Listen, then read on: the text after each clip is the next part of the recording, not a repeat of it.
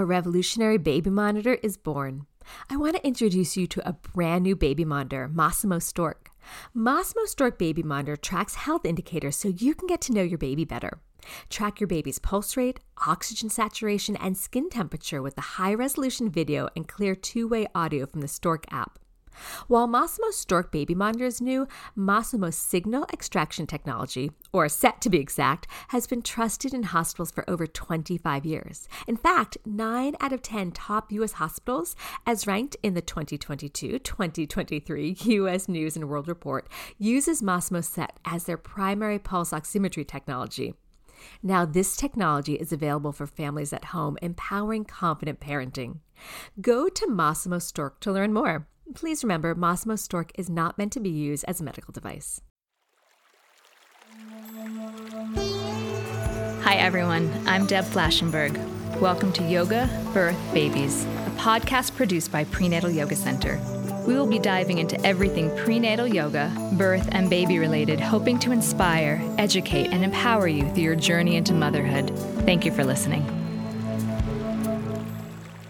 Hi, I'm Deb Flashenberg. I am your host for Yoga Birth Babies, and today we have a really special conversation.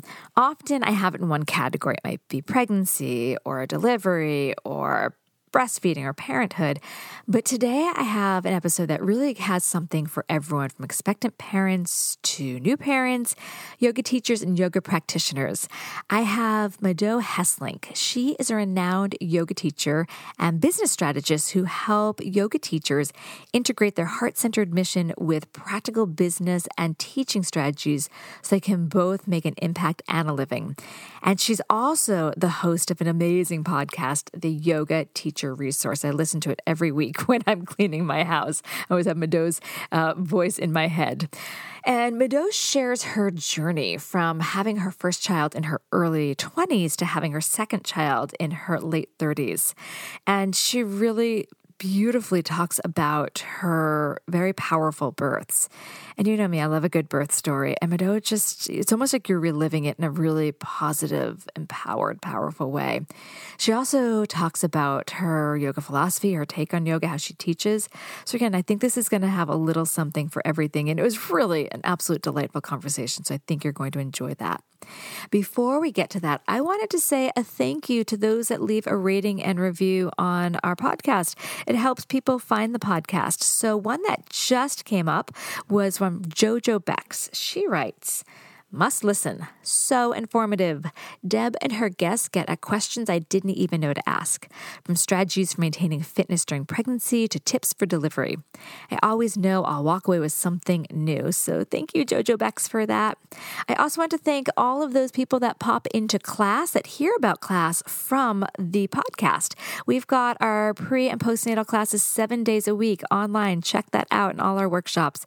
If you do pop into class from hearing about the podcast, just let me know, because I want to give you a special shout out and hello.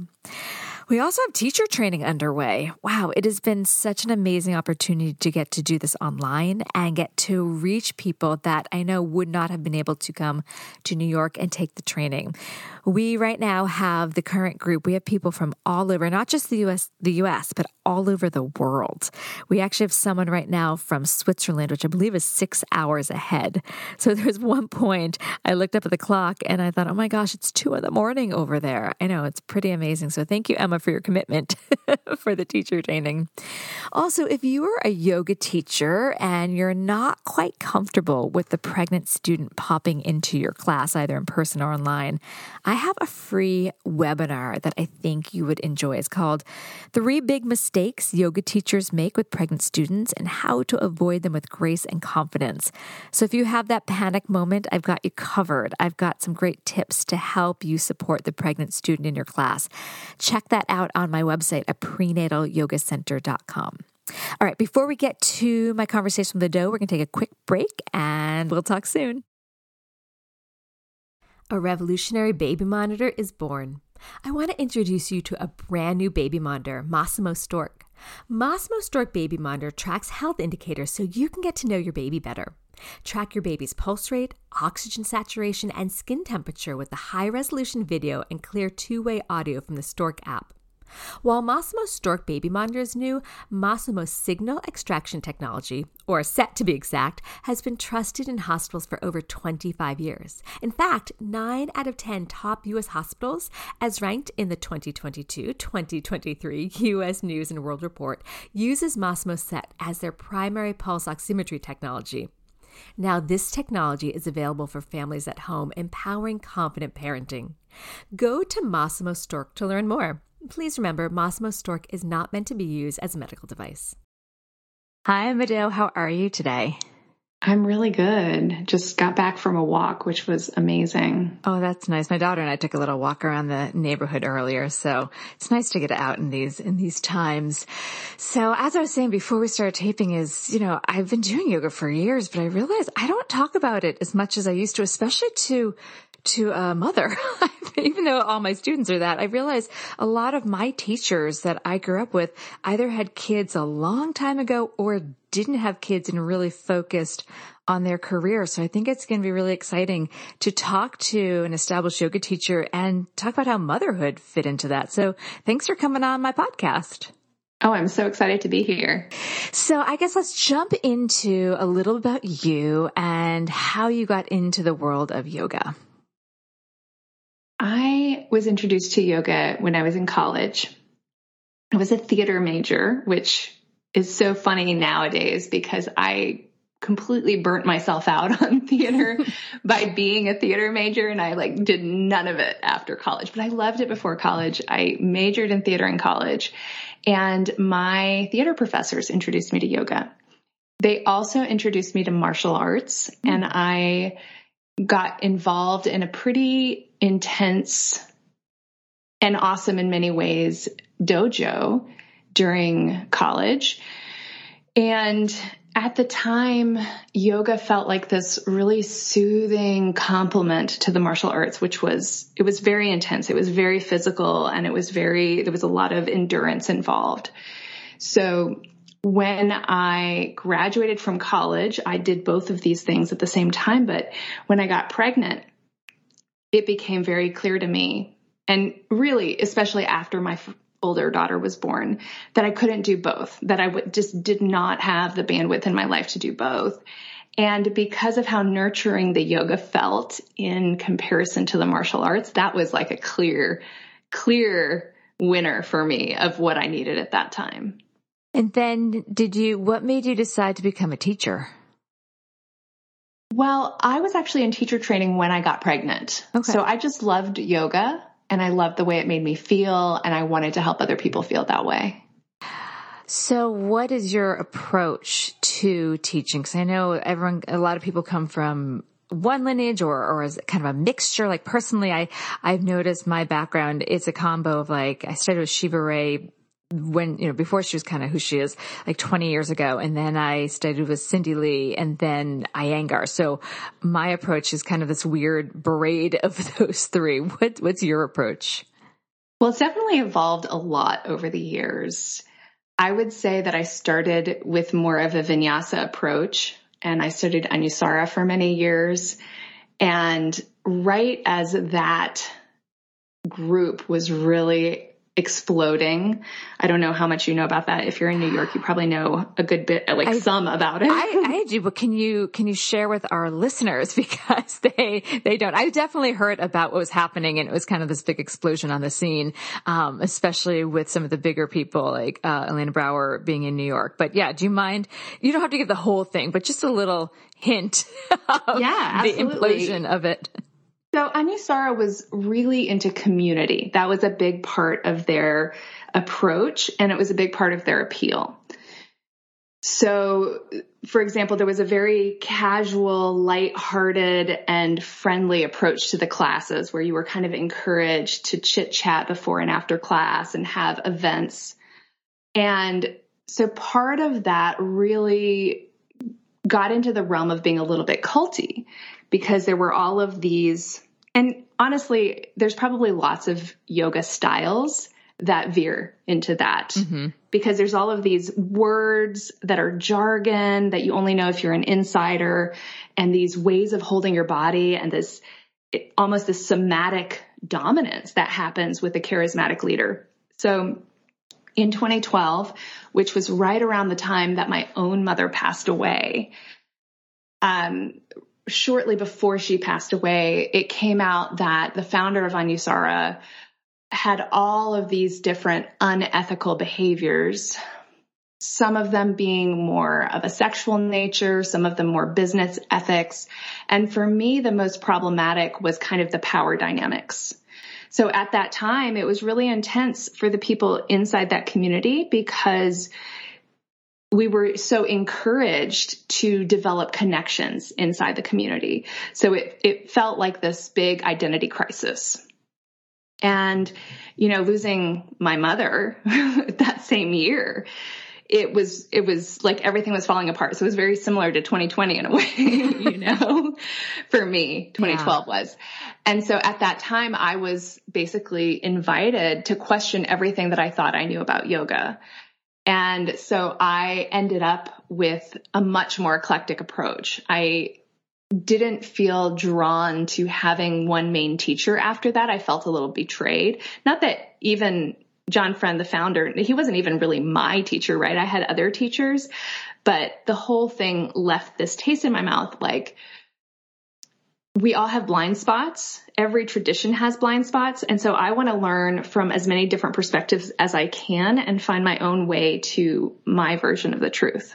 So I would say that that is my approach. I love anatomy, and I studied a lot of anatomy after Anusara. Anusara is more alignment based, but anatomy is interesting because it actually doesn't lead to systematic alignment. It leads to individual alignment. So that's more my focus now, but also creative freedom and the nervous system and individuality and allowing people to find their own way into yoga. Oh, I love that. Yes, I 100% agree. And I know that you love anatomy because I know that you and Livy are good friends, and she was on my podcast recently because of you, because I heard you guys having a SOAS conversation. So I'm like, ooh, we need to go there. So thank you for all the anatomy you put out there and for what you do. And I love that you were talking about that the anatomy understanding really can lead to an individual practice. Within a pose, we can really start to look at what one feels themselves instead of being dogmatic about this is how it should be. And I do that a lot with my pregnant students. I invite them to feel and make decisions about what the pose feels like. I always often say, like, I make the suggestions, but they make the decisions. So I think I'm right there with you on that. So now when you teach, what is your focus? How do you approach your classes? Well, it just depends, honestly, on what is inspiring me in the moment. I love yoga philosophy, and I always bring a flavor from yoga philosophy into my class, whether it's stated explicitly or not. It informs my approach for sure. And I always like to start with a check-in. I always like to start by inviting my students to notice the present moment and to set aside temporarily any stories that arise about the present moment, but instead really examine it with curiosity, and then to go from there into a journey of exploration of movement and staying in the present moment as we move, noticing how our experience of the moment changes throughout the class, and then a check-in again at the end to reflect on the journey. I really like that. That has a lot, because that's going to kind of tie into, I think, our conversation about birth, because isn't that kind of what birth is like? Like, we can't go in with our own story of what we think it should be like because we don't know how it's going to unfold, which I think can lead us right into me talking to you about your pregnancies. And I know you had your kids 12 years apart, so there's a lot to discuss about that, because I know I have students that come back with a big gap between, and even just this morning we have someone, her daughter's 9 years older, is 9 years older than the upcoming baby, and she's saying it feels like two totally different pregnancies. So let's dive dive into that a little bit. So you went through your first teacher training while pregnant, and then 12 years later, another. How did your practice differ? This is going to be a multifaceted question. How did your practice differ? How did your approach to yoga differ? And then we can also start talking about just how your pregnancies felt different and how you were treated differently. Start wherever you want. Okay. So I actually wasn't teaching yet with my first daughter, and I dropped out of teacher training. Oh, okay. I still remember I called the director of the teacher training, the leader, lead teacher, and I told her I was pregnant. And she called me back and left a message for me basically saying, well, yoga teacher training is a big transformation on your body, and pregnancy is a big transformation on your body. And most people don't complete it if they get pregnant. And I just cried and cried. And I kind of took her at her word, and I dropped out. And I realize now, looking back, that I didn't have to. Yeah. But I was 23 years old, and, I looked up to her. And so I dropped out. And to be completely honest, I don't remember too much about what my practice was like then in detail. It was definitely, I was very flexible. I was young and flexible, and I felt like I was good at yoga because of my mobility. Mm-hmm. And so there was definitely a little bit more of a performative aspect to my practice at that time I've definitely evolved away from, gratefully. And, but, I was young, and the young woman's body is just built for pregnancy. I had no problems. I remember just a little bit of nausea, but it was just really easy, and my birth was really fast. I went into labor about 2 weeks early, and it was on Thanksgiving Day. So my whole family had flown or probably driven in to town, and I hadn't seen many of them yet while pregnant. My sister, my dad, and my stepmom. My mom at the time lived in town, and I started having contractions, but I was in denial about it. I didn't realize I'd never done it before, and it just didn't hurt. So, the stories that were given about labor is that it hurts. And so that's how you know. So it didn't hurt. So I was convinced I wasn't in labor, but it started just getting more and more and more intense. And the contractions started getting really close together. And I called the midwife. And at that time, basically I was in transition already. And they were like, okay, we're coming over. You're definitely in labor. Were you planning a home birth? Yes. Okay. just checking to see if it was an accidental home birth or not. Okay. No, I was planning a home birth. I was born at home, by the way. You and I 42 have so years ago. Many similarities. Home births. We both are theater people. Very flexible. I'm very excited. So keep going. I'm kind of fascinated. Okay. So my family showed up right then, like right after I got off the phone with the midwife, and I, being a little bit dramatic, I greeted them at the door, and I pulled up my shirt to show them my belly, and I said, this is all take a good look at this, because this is the only time you're going to get to see it. I'm having this baby tonight. And they were all like, whatever, you're being dramatic. What are you talking about? You're 2 weeks early. We're having Thanksgiving. And I was like, no, really, the midwife's on her way over. And of course, like, if you're coherent and you're able to talk to people, they don't really believe you're in labor either. And, so my daughter was born like an hour later. They were, for the first, they were, carrying tables out and food out to go move to my mom's house. My mom stayed with me. My partner at the time stayed with me. And the second midwife showed up 15 minutes before my daughter was born. The first first midwife got there right around the same time as my parents. And yeah, I mean, by the way, it did get painful. Eventually I did not have one of those blissful births, but the first, I would say maybe the whole thing was like 4 hours. So the first 3 hours of it, there was no pain at all. The second or the last hour was definitely like a train, a freight train, like there was no getting off.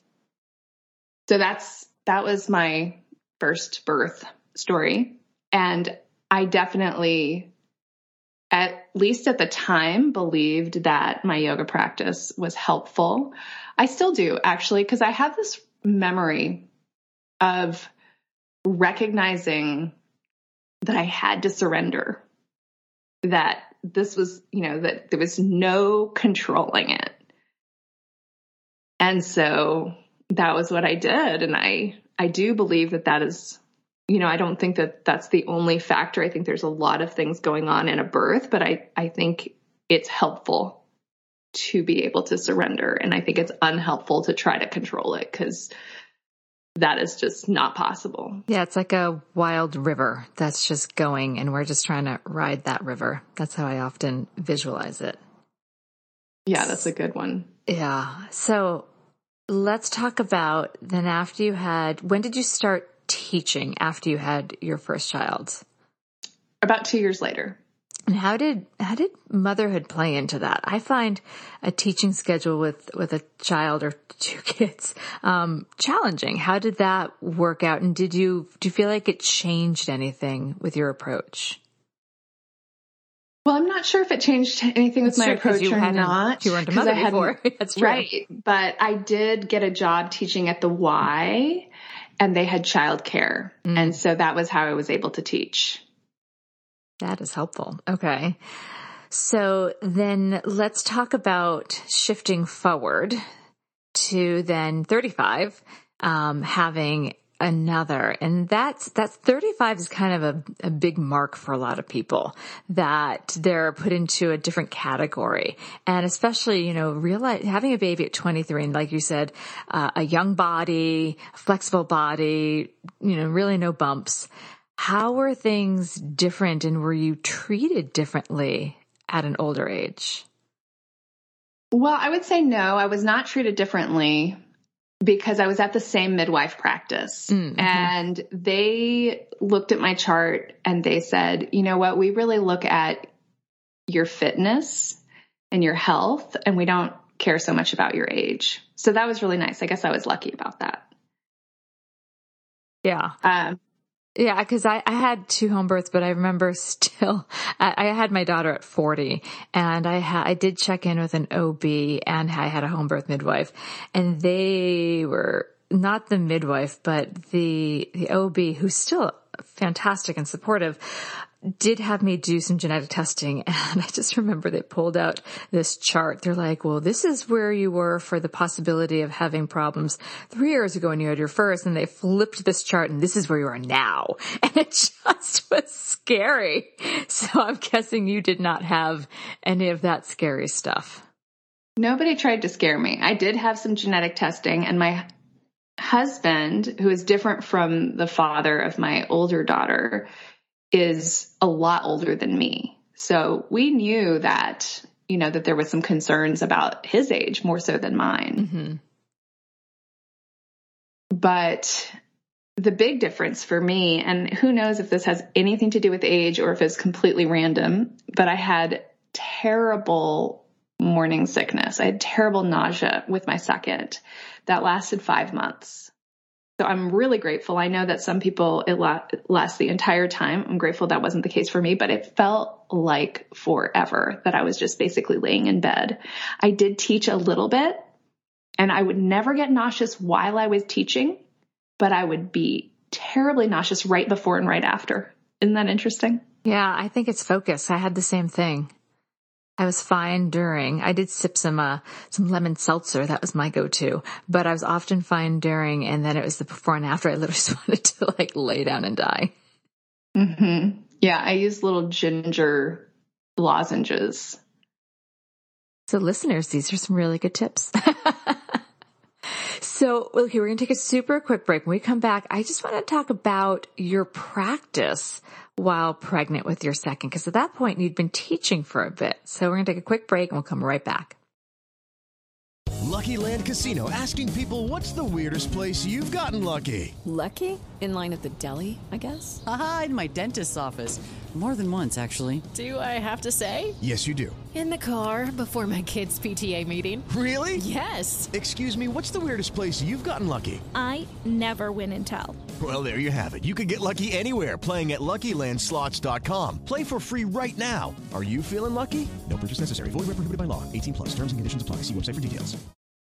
Join us today during the Jeep Celebration event. Right now, get 20% below MSRP for an average of $15,178 under MSRP on the purchase of a 2023 Jeep Grand Cherokee Overland 4xE or Summit 4xE. Not compatible with lease offers or with any other consumer incentive offers. $15,178 average based on 20% below average MSRP from all 2023 Grand Cherokee Overland 4xE and Summit 4xE models in dealer stock. Residency restrictions apply. Take retail delivery from dealer stock by 4/1. Jeep is a registered trademark. All right, so we're back. So talk to me about what your practice and your teaching was like up until you got pregnant with your second and how you approached your practice. Well, before I got pregnant with my second, I had transitioned from a approach to yoga that was more contortion-y, fitness-y, really physical, and had, as I mentioned earlier, a bit of a performative aspect to it it being more restorative and gentle. I kind of switched over and I started doing other forms of exercise for exercise so that I was able to look at my asana practice and not need it to be exercise. I actually started doing CrossFit and weightlifting, and that was great. It was great for my body because of some of the mobility patterns that I had. I consciously focused on tightening up a bit. And so my yoga practice was more gentle, more meditation, and especially during pregnancy, I did a lot of meditation. That was really kind of the bulk of my practice. I did restorative yoga. I did gentle yoga, but I would say what was key for me was the meditation and the mindset, the remembering to not identify with my thoughts, not identify with my thought patterns. How do you think that then played out for your birth? Do you think you were able to bring that meditative quality into your birth? No. I love your no. Very honest, no. Okay. No. Well, so remember how my first birth was about 4 hours long? My second birth was 1 hour. Holy crazy. And your body just knows to open up. Yeah, there was nothing peaceful about it. There was nothing meditative about it. It was like pure survival. Okay. But I did survive. To tell the story, yes. That can be overwhelming. I've been a doula to people with really fast births. And while other people are like, oh, wouldn't it be great? What I witnessed, I did not have that quick. It was overwhelming for the birthing person to just have this start and fast and furious. Is that what you felt? Yeah, I definitely would have not minded a bit of lead up, a bit of a chance to kind of put my, I had done all these hypnobabies, techniques of learning natural pain mitigation through self-hypnosis. No, there was none of that was even remotely like, this is just like you're on a ship in the middle of a storm in the ocean. You're not going to meditate there. You're holding on to the banister, whatever. So with that one, it was interesting because my water broke actually the day before. And so I was on a time clock for being able to have a home birth. Yeah. I wanted to have another home birth. And my midwife, they're certified nurse midwives here in North Carolina, where direct entry midwifery is illegal. And we opted to go for a birth birth provider that was within the legal system so that they could stay with us if for whatever reason I needed to be transferred. And so they have some guidelines they have to work with. And one of those was no more than 24 hours after water breaking, there has to be active labor. And so I had nothing until about 2 hours before my clock was up, basically. And my husband actually the weekend before had been like, it'd be nice if she'd be born on Friday, because then I can spend the whole weekend with you guys and not have to miss work on Monday. And so this is Friday at like 7:00. We went for a walk and it was storming, and I got home and I sat on the toilet and I started talking to her, and I was like, listen, I really don't want to go to the hospital. I really don't want to have Pitocin. Let's do this. This is the time. This is it. Let's make this happen. And I did that for about 20 minutes. And by the time I got off, 20 minutes later, I was in transition, and I was like completely like I had done that thing again, while I was on the toilet, where I was like, I'm going to surrender to this. I'm going to let it happen. And I know that like, it's just kind of miraculous that it worked, because I know, that there's no guarantee. I'm not trying to tell my story with the thought that, somehow I'm magical. I made it happen or whatever. This is just my story. Yeah. And, so my husband came up, he started filling up the birthing tub. He tried to give me ice cream. I rejected it. I said, I can't eat. I'm having a baby. And he told me to get in the tub, and it was only like halfway to the line where it says, don't get in until it's up to here. Mm-hmm. You know what I'm talking about? Yeah. Yeah. You're a doula. You know exactly what I'm talking about. And I was like, I can't get in. It's not hot. He was like, get in. It's fine. I was like, okay. I got in. I had one contraction, and then the second contraction, like her head was out. Where were the midwives around? No. Okay. The answer is no. Actually, she was in the driveway. So my husband caught her. Wow. And then my older daughter and my stepson were both there. And so it was just the 4 of us and then the 5 of us. And then that was like 2 minutes. And then the midwife came up the stairs calling out, I hear a baby. I guess you do. Yep. And honestly, it took an hour for the afterbirth, which I think might be related to the fast labor.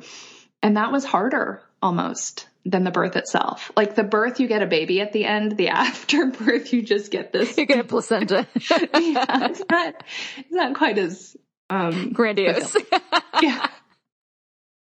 Oh my gosh, I have to. I love birth stories. I didn't know we'd get so deep into them, and I'm just smiling ear to ear because I did a podcast yesterday with one of our students that just had her baby 4 weeks ago, and they're just such different stories. And when it's the kind of thing that just makes an impression on you, no matter how far in the past it is, and the fact they can like hear you reliving it's beautiful. Thank you for being so open and sharing that, because it's a big story. It is part of who you are. So thank you for being so open with that. Thanks for holding space for it. Oh, absolutely. It's actually one of my favorite parts of working with pregnant people. It's to let them have their own birth, unwind, and then let it be as it is. But after I'm still visualizing. I don't even know what your house looks like, but I have a whole visualization of your bathroom with your family there and the midwife coming up. So baby's out, placenta happens, and then what's happening after that? You just starting to relax into this new experience. It's a kind of this beautiful melded family. Yeah. I mean, there was sending my husband to the grocery store for diapers because we weren't ready. Yeah. She was also a bit early. And then, both of my births, I didn't really finish the first birth in a way because there was turkey and pumpkin pie afterwards. That sounds good. And there was my whole family gathered around, and they hadn't finished eating yet. So they were just like, what? How is there a baby already? We haven't finished eating yet. So let me ask something about that. Okay. I know we're backtracking to baby one, but I'm so impressed that you felt comfortable enough I don't know how big the space was, but to have your family there while you were having your baby, that's pretty remarkable. I didn't. No, they went back to my mom's house. Oh, okay. And then we called them. Yeah. Okay. Yeah. It was a 1-bedroom, tiny apartment. Okay. That's making a little more sense in my brain. Like from the births I've witnessed, most of the time people they like to shut themselves into a quieter, less traffic like space. I don't know if I'd be able to, and I was thinking as you were talking about that, I'm like, I don't know if I'd be able to open in often birth, especially unmedicated births. There's a lot of sound that goes on. I don't know if I could have done that thinking, they're passing the stuffing next door. No. They were, 10 minutes away at my mom's house. Yeah. And they came back. That's pretty amazing. Oh my gosh. Thank you for sharing your stories. I just love to hear that. So then let's fast forward a little bit into how did you start to incorporate yoga into your postpartum world? I'm just one thing I did poorly after my first is I went back too quickly. And it's one of those experiences where my body was like, maybe you should hold off. My brain's like, let's do it. And I found with my second, a little older, a little wiser, I was able to take baby steps back in. How did your practice start to evolve now with 2 kids? Well, I definitely listened to my body after the second one. And I'm not sure, honestly, after the first one, I think I recovered really quickly. That's the joy of being 23. Yeah, I was 24 by the time she was born, but same difference, right? It was just this body that was just made for it, And when I was 37, by the time my second one was born, it was weird. It was, it's like, oh God, what is going on here? All this flesh, all this extra flesh and these sensations that are just odd, they're just so different from what you're used to, especially if you live in a healthy body, you're used to certain types of sensations when you move and other types of sensations that would be alarm bells. But you don't usually feel them because normally you just, you do the movement and your body responds to it in its normal way. But after birth, everything's changed. And you have all these odd sensations that if you have a good relationship with your body, you recognize as big flashing, no thank you signs. So I mostly waited, I did very gentle movement, but I'd say it probably took me about 3 months to get back to movement that was more exercise-like, anything that would really engage my core in a demanding way. That was very smart of you. I did not with my first. Something about the idea I wanted to move. I don't know what it was. It was summer. I just felt like I needed to get out and move. And I know I did it way too early. And then with my second, it being actually a very cold winter, I felt like I wanted to huddle inside and stay warm and nurture my body differently. Again, that also could be one thing that I think the listeners, because I've talked about this all the time, when you start too early, the body can have more problems. We can have pelvic floor issues if you start to put pressure on it too early. So I'm glad to hear that you were very smart by not doing that. It wasn't a mental choice. It was more just a relationship with my body and listening to what my body was saying. And it was like, nope, nope, you're not ready. I did walk, walking felt good. Walking felt safe, but nothing where there was a lot of load on the pelvic floor or the abdominal muscles. That's really smart. And I love that you keep talking about listening to your body. I've been focusing a lot on this in class for the last, I was going to say like a year, I'm like, or 5 or 10. But, the idea that we often tell people to listen to their body. And I think one of the best things a yoga practice can do is to teach people to listen to their body. Because some people can walk around, you come from a theater background where your instrument is your body. So there is that conversation, but it's so hard to say to people to listen to their body if they don't know what they're listening for. If they're not used to sensation, everything can just be marked as bad. Do you know what I mean by that? I'm sure you probably. I do. Absolutely. Yeah. And I think that one of the challenges for us as yoga teachers is helping our students be patient, that listening to your body doesn't mean that your body doesn't communicate in the same way as another human would communicate. Mm-hmm. So it's not like you're not listening to your body for some sentence that is going to give you immediate insight. You have to first develop a relationship. So you have to just start with the listening without any expectations of answers. Mm-hmm. And I think that's hard because in our culture, we're really conditioned that we want results fast. Mm-hmm. And so this type of perspective of saying, invest in this relationship, that's a big challenge. But I do think that it's a little bit easier when you're talking to moms and parents, because there's this child that isn't going to respond to them right away. And they still need to pay attention and listen.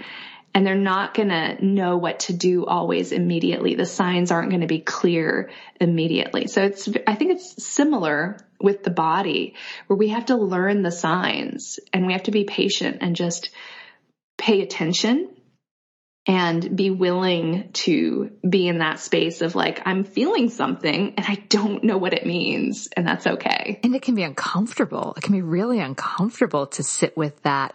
I don't know what this is, or even to sit with discomfort and be like, I think we can explore what this discomfort is. Because sometimes we feel discomfort, we immediately like, this must be bad. But it could be discomfort to, especially I do with my pregnant students, it can be discomfort to be like, okay, I'm uncomfortable, but what can I do with it? Is it a discomfort that's causing harm, or is it just sensation I hadn't felt before? And then we can start to work on kind of raising our threshold of that. Does that make sense? Absolutely. And it parallels so perfectly with parenting an infant, because sometimes babies just need to cry, right? Yes. Sometimes there's nothing wrong and the baby's crying just to release some steam, just to express themselves. And so part of what we need to do as parents is recognize, okay, is the baby hungry? Is the baby in pain? Is the baby, what kind of cry is this? Is this just a letting off steam cry? Can I just hold my baby as it cries and be okay with it crying?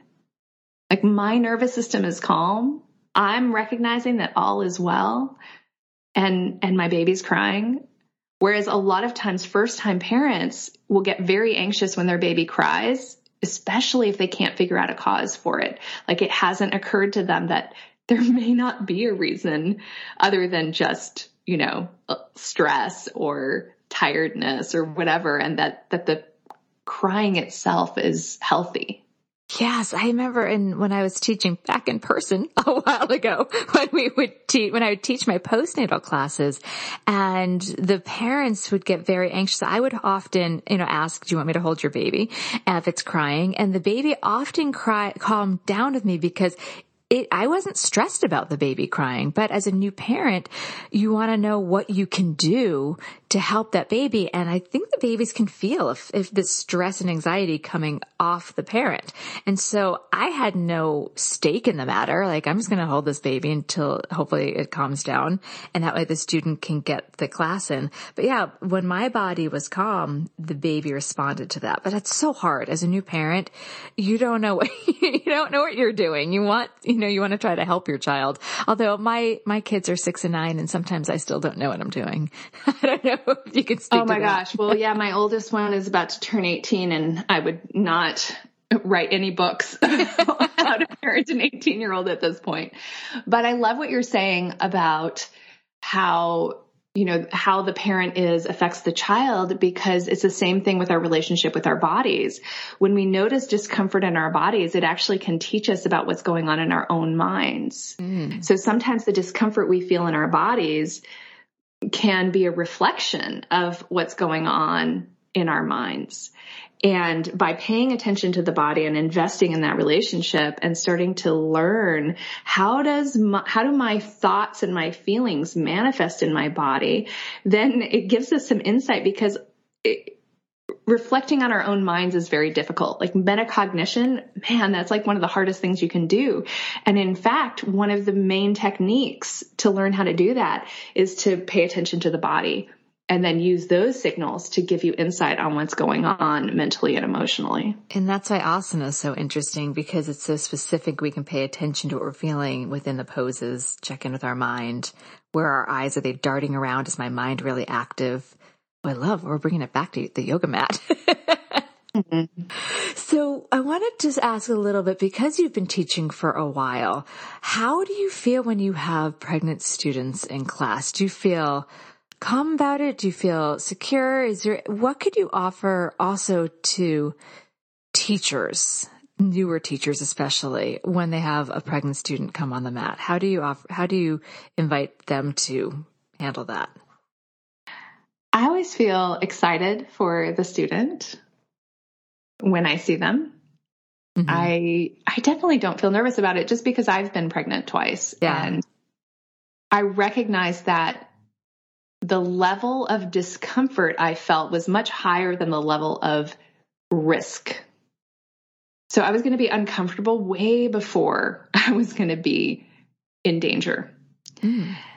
And so when I would talk to the student, sometimes they would come and whisper to me in the beginning, like, I'm pregnant. I'm not showing yet, but I want you to know that I'm pregnant, and I would say, great. So just do what feels comfortable for you. And if anything doesn't feel comfortable, here's some different ways that you could modify. You could go into child's pose. You could lie on your back. You could do something else that you want to do, and really put the onus back on them to figure out when to modify. Because in a non-prenatal class, I'm not going to be able to offer 2 different sequences at the same time, right?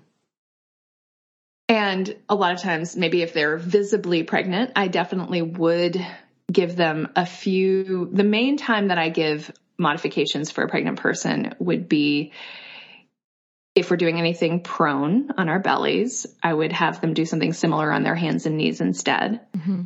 Or if we're doing twisting, that was more of a closed twist, I would give them an open twist to do, so that they're not compressing their bellies in a way that's uncomfortable. And to that degree, I can modify for them for an individual in a class, but not every single thing, because I don't want to second guess what they're capable of, because everybody's so different. Some people, especially if they've already had a strong yoga practice before, can do almost anything almost the entire time and feels good about it. And other people are nervous about any amount of discomfort because they're afraid that discomfort means danger, which it doesn't necessarily. And others are just nervous about being pregnant because of the culture of fear that we have around pregnancy, where nobody, it's understandable because these little children fill our hearts up. And so we want to keep them safe. And we know that that's our prime directive as a parent, is to keep them safer. And so you were talking about new parents, brand new parents, especially first time parents. That time of pregnancy can have a lot of anxiety around it. So my goal as a teacher when I have a pregnant person in my class is to not feed into anxiety, not say anything to them that's going to make them think that there's danger that they need to be alert for, because I think they're getting that message way too much already. Mm-hmm. And instead really focus on comfort and focus on having an experience that is nurturing for them and enjoyable for them. That is great. As you were saying that, it kind of popped in my mind that you really have a comfort level and a strong belief in the power of the pregnant body. Do you think that can come from the fact that you were born at home, which means that your mother really trusted the process?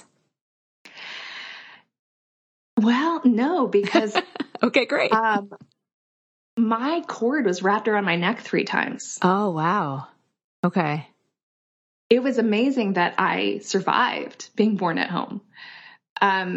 The doctor, okay, you want another birth story? I do. I always do.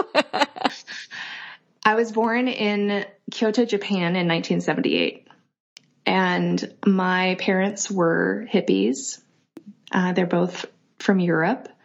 They were living in Japan. And so there's a language and culture barrier there. They went to the village doctor and they said, we want to do a home birth. And she's like, okay, no problem.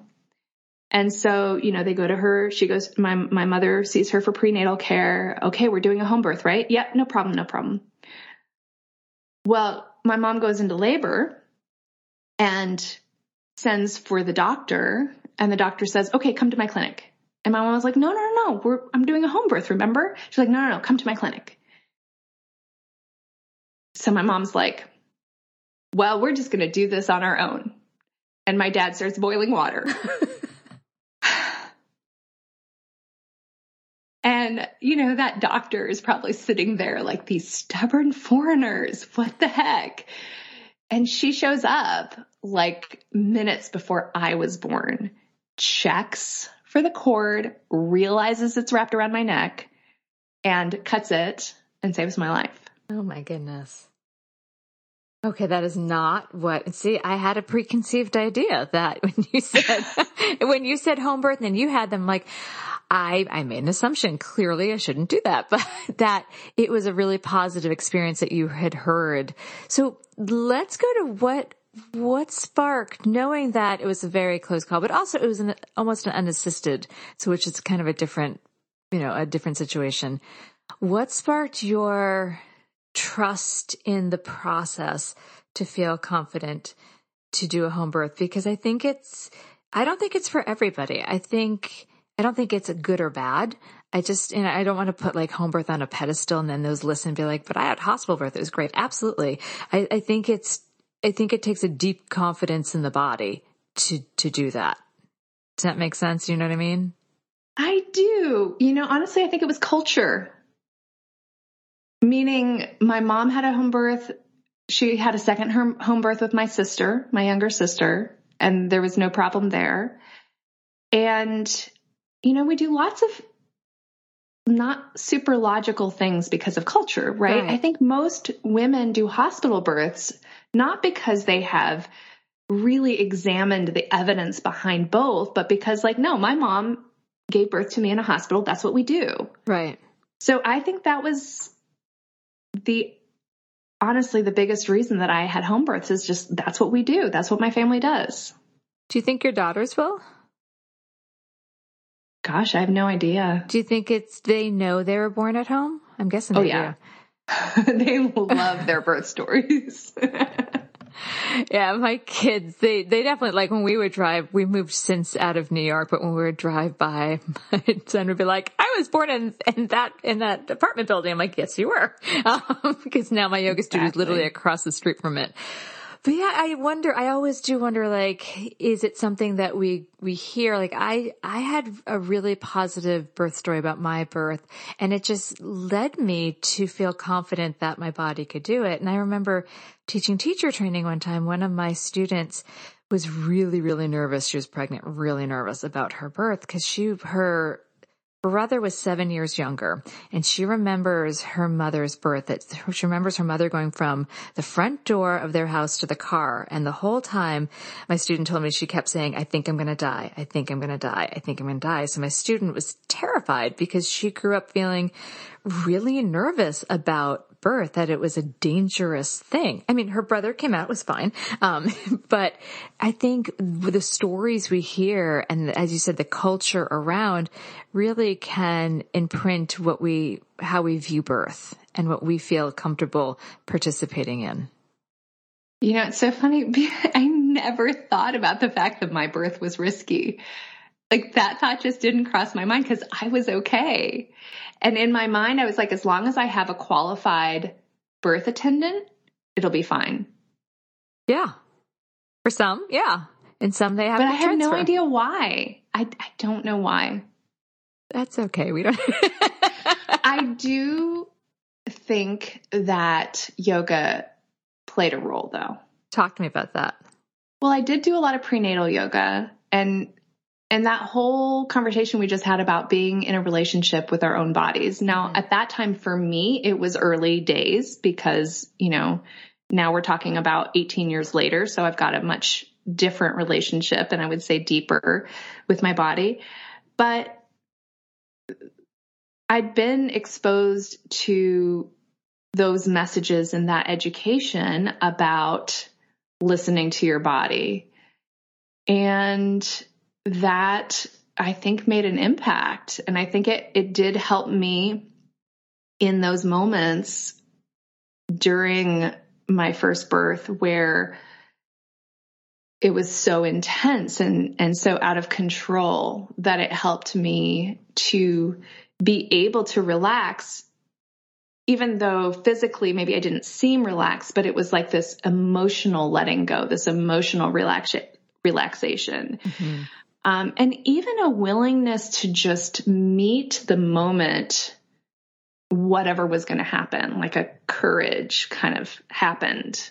Mm. It definitely felt like a rite of passage. And it was like, you know, it's like, I didn't feel like I had a choice. Like I had to be courageous. I had to step through this threshold and into this new role.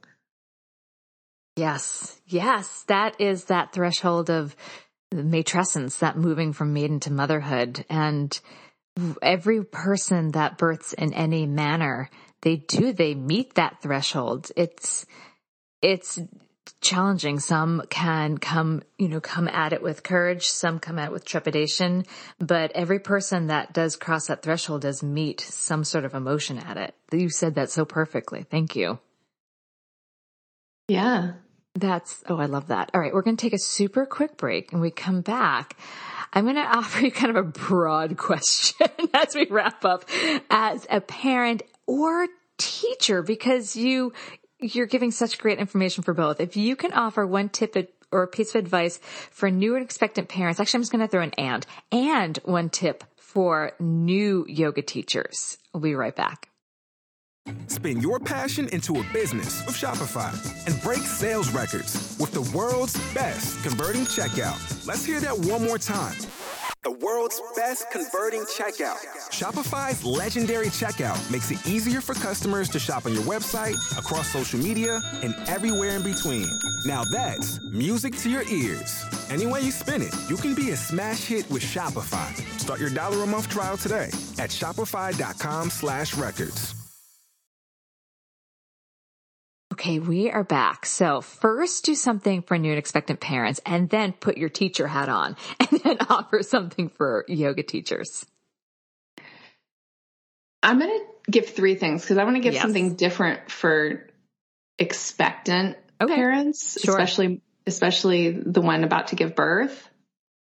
Because to me, that willingness to surrender was so key. And if you can practice guided relaxation and guided meditation that trains your nervous system in release, in the sense of letting go and letting, being in that river and letting the river flow around you. I think that whatever ends up happening with your birth, you benefit from that skill. So that's what I recommend for expectant parents. For new parents, the skill is similar but slightly different. It's about monitoring your nervous system. And you want to train yourself, and you can use yoga. Yoga is excellent at helping you develop this skill. Use yoga to help you notice where you are, where your nervous system is. And it's more complex than this in reality, but it's helpful to think of it as sort of a continuum between activation and sedation. So your nervous system will be somewhere on that continuum. And when you're really activated and your child is really activated, you're going to feed each other. Feed that activation, right? And that's not always what you want. So the more that you can just learn to notice where you are, this is the first skill. This is the key skill. Notice where you are on that continuum so that you can start to bring yourself where you need to be. Now, it's certainly possible that you could be overly sedated at times, right? You're super tired. You're like kind of sleepwalking. Well, you definitely also want to build skill sets in activation. But through life, we tend to get activated more easily and not know how to slow down and calm down. And if, any parent who is able to hold space for their kid to be activated and not allow that to infect their own activation, sometimes that's an impossibility, but we can improve this skill. And so the more we can do that, the more that we can teach our children the same skill set of monitoring our own nervous systems and taking some actions in response. Slow breathing is a really good one. If you notice you're overly activated, conscious, slow breaths as if you're smelling the sweetest flower, it's incredibly effective at activating the parasympathetic nervous system and slowing everything down and actually sending messages to your brain that all is well. You're not actually in danger. And this will influence your child and their level of activation. And I believe, and I hope that it also teaches by example how to do this, because it's a life skill that we could all use for sure. That is, I needed that reminder. Sometimes we know things intellectually and kind of stored back in our brain. Like, yes, of course I know to do this. But then sometimes you just need someone to remind you to take a deep breath. I know at this time right now where many of us are living kind of one on top of each other all the time, taking that pause, taking that breath when your child might be, I like you're overactivated. I'm going to use the word edgy and irritating, can help me not be edgy and irritated. So thank you, because I know I'm going to be using that very soon later today. So thank you for that very clear, really good reminder of that, because you're right. Lead by example, calm our own nervous systems. And so what's your third thing for yoga teachers? For new yoga teachers, I think the big piece of advice is trust the process and let yourself be a new yoga teacher. I remember for myself, and I've seen it over and over, that there's this level of anxiety and this level of comparing ourselves to people who've been teaching for a very long time. Like, we look at our own teachers and we want to immediately be where they are. And you and I are talking about right now a journey that I imagine for you has been similar, but for me, we're talking about like an 18-year journey. And there's no rushing this journey. There's no rushing this relationship with your body. There's no rushing the sensitivity that you will build through your practice. So that is the first thing, is let yourself be new and be okay with that, because by being honest about where you're at and okay where you're at, you're actually going to be a more effective teacher. You're going to be more present with your students, and they're going to respond to you more. And there are lots of students who kind of prefer a newer teacher. There's a little bit, a sense of a more shared perspective, right? Sometimes teachers that are very experienced, the curse of the expert, we use this jargon that we expect other people to understand. And sometimes there's a gap that happens. So we need new teachers. New teachers are valuable in the world. And there are some students that are really going to resonate with you right as you are now as a teacher. Oh, that's such good advice. That is such good advice. Thank you. I love talking about yoga and these kind of things. It's so enriching to me. Thank you. Where can people find your work? And you've got a lot of work. You've got Facebook. You've got a ton of stuff. You've got your own podcast. Let it out. Where can people find you? I host the Yoga Teacher Resource podcast. And I do have some yoga practitioners who like listening to it as well, although probably not every episode. I have a Facebook group for yoga teachers. It's also called the Yoga Teacher Resource Facebook group. So that's pretty easy. And I also post over on Instagram, Yoga Teacher Resource. So wherever you're at, podcast player, Facebook, you can find my website, Instagram, just type in Yoga Teacher Resource and you can find me. And most of my content is really directed to yoga teachers, but there's definitely quite a few podcast episodes that practitioners that are really excited about going pretty deep into yoga would love. Well, I think the community that listens to this podcast, we had a lot of pregnant folks, a lot of postpartum, but we have a lot of yoga teachers that listen, because I've been doing yoga teacher training. Honestly, I don't even know how many years. I think like 15 years. So we got a lot of yoga teachers that are going to be really excited to dive into all that you offer. And thank you for all that you offer. You really hold space for yoga practitioners and teachers. And thank you for this podcast, which I can tell by the way that you interviewed me, you're an amazing interviewer and you hold incredibly brave space for women and anyone who gives birth to reflect on their story and to share their experience. It's really beautiful. Thank you so much. Well, I appreciate your time. Enjoy your afternoon. Thank you. This has been an episode of Yoga Birth Babies, produced by Prenatal Yoga Center.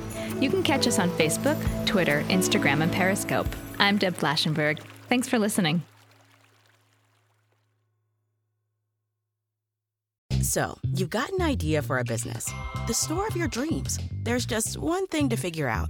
Everything. That's why Shopify's all-in-one commerce platform makes it easy to sell online, in person, and everywhere else. Sell on social media, source products with an app to get that first sale feeling.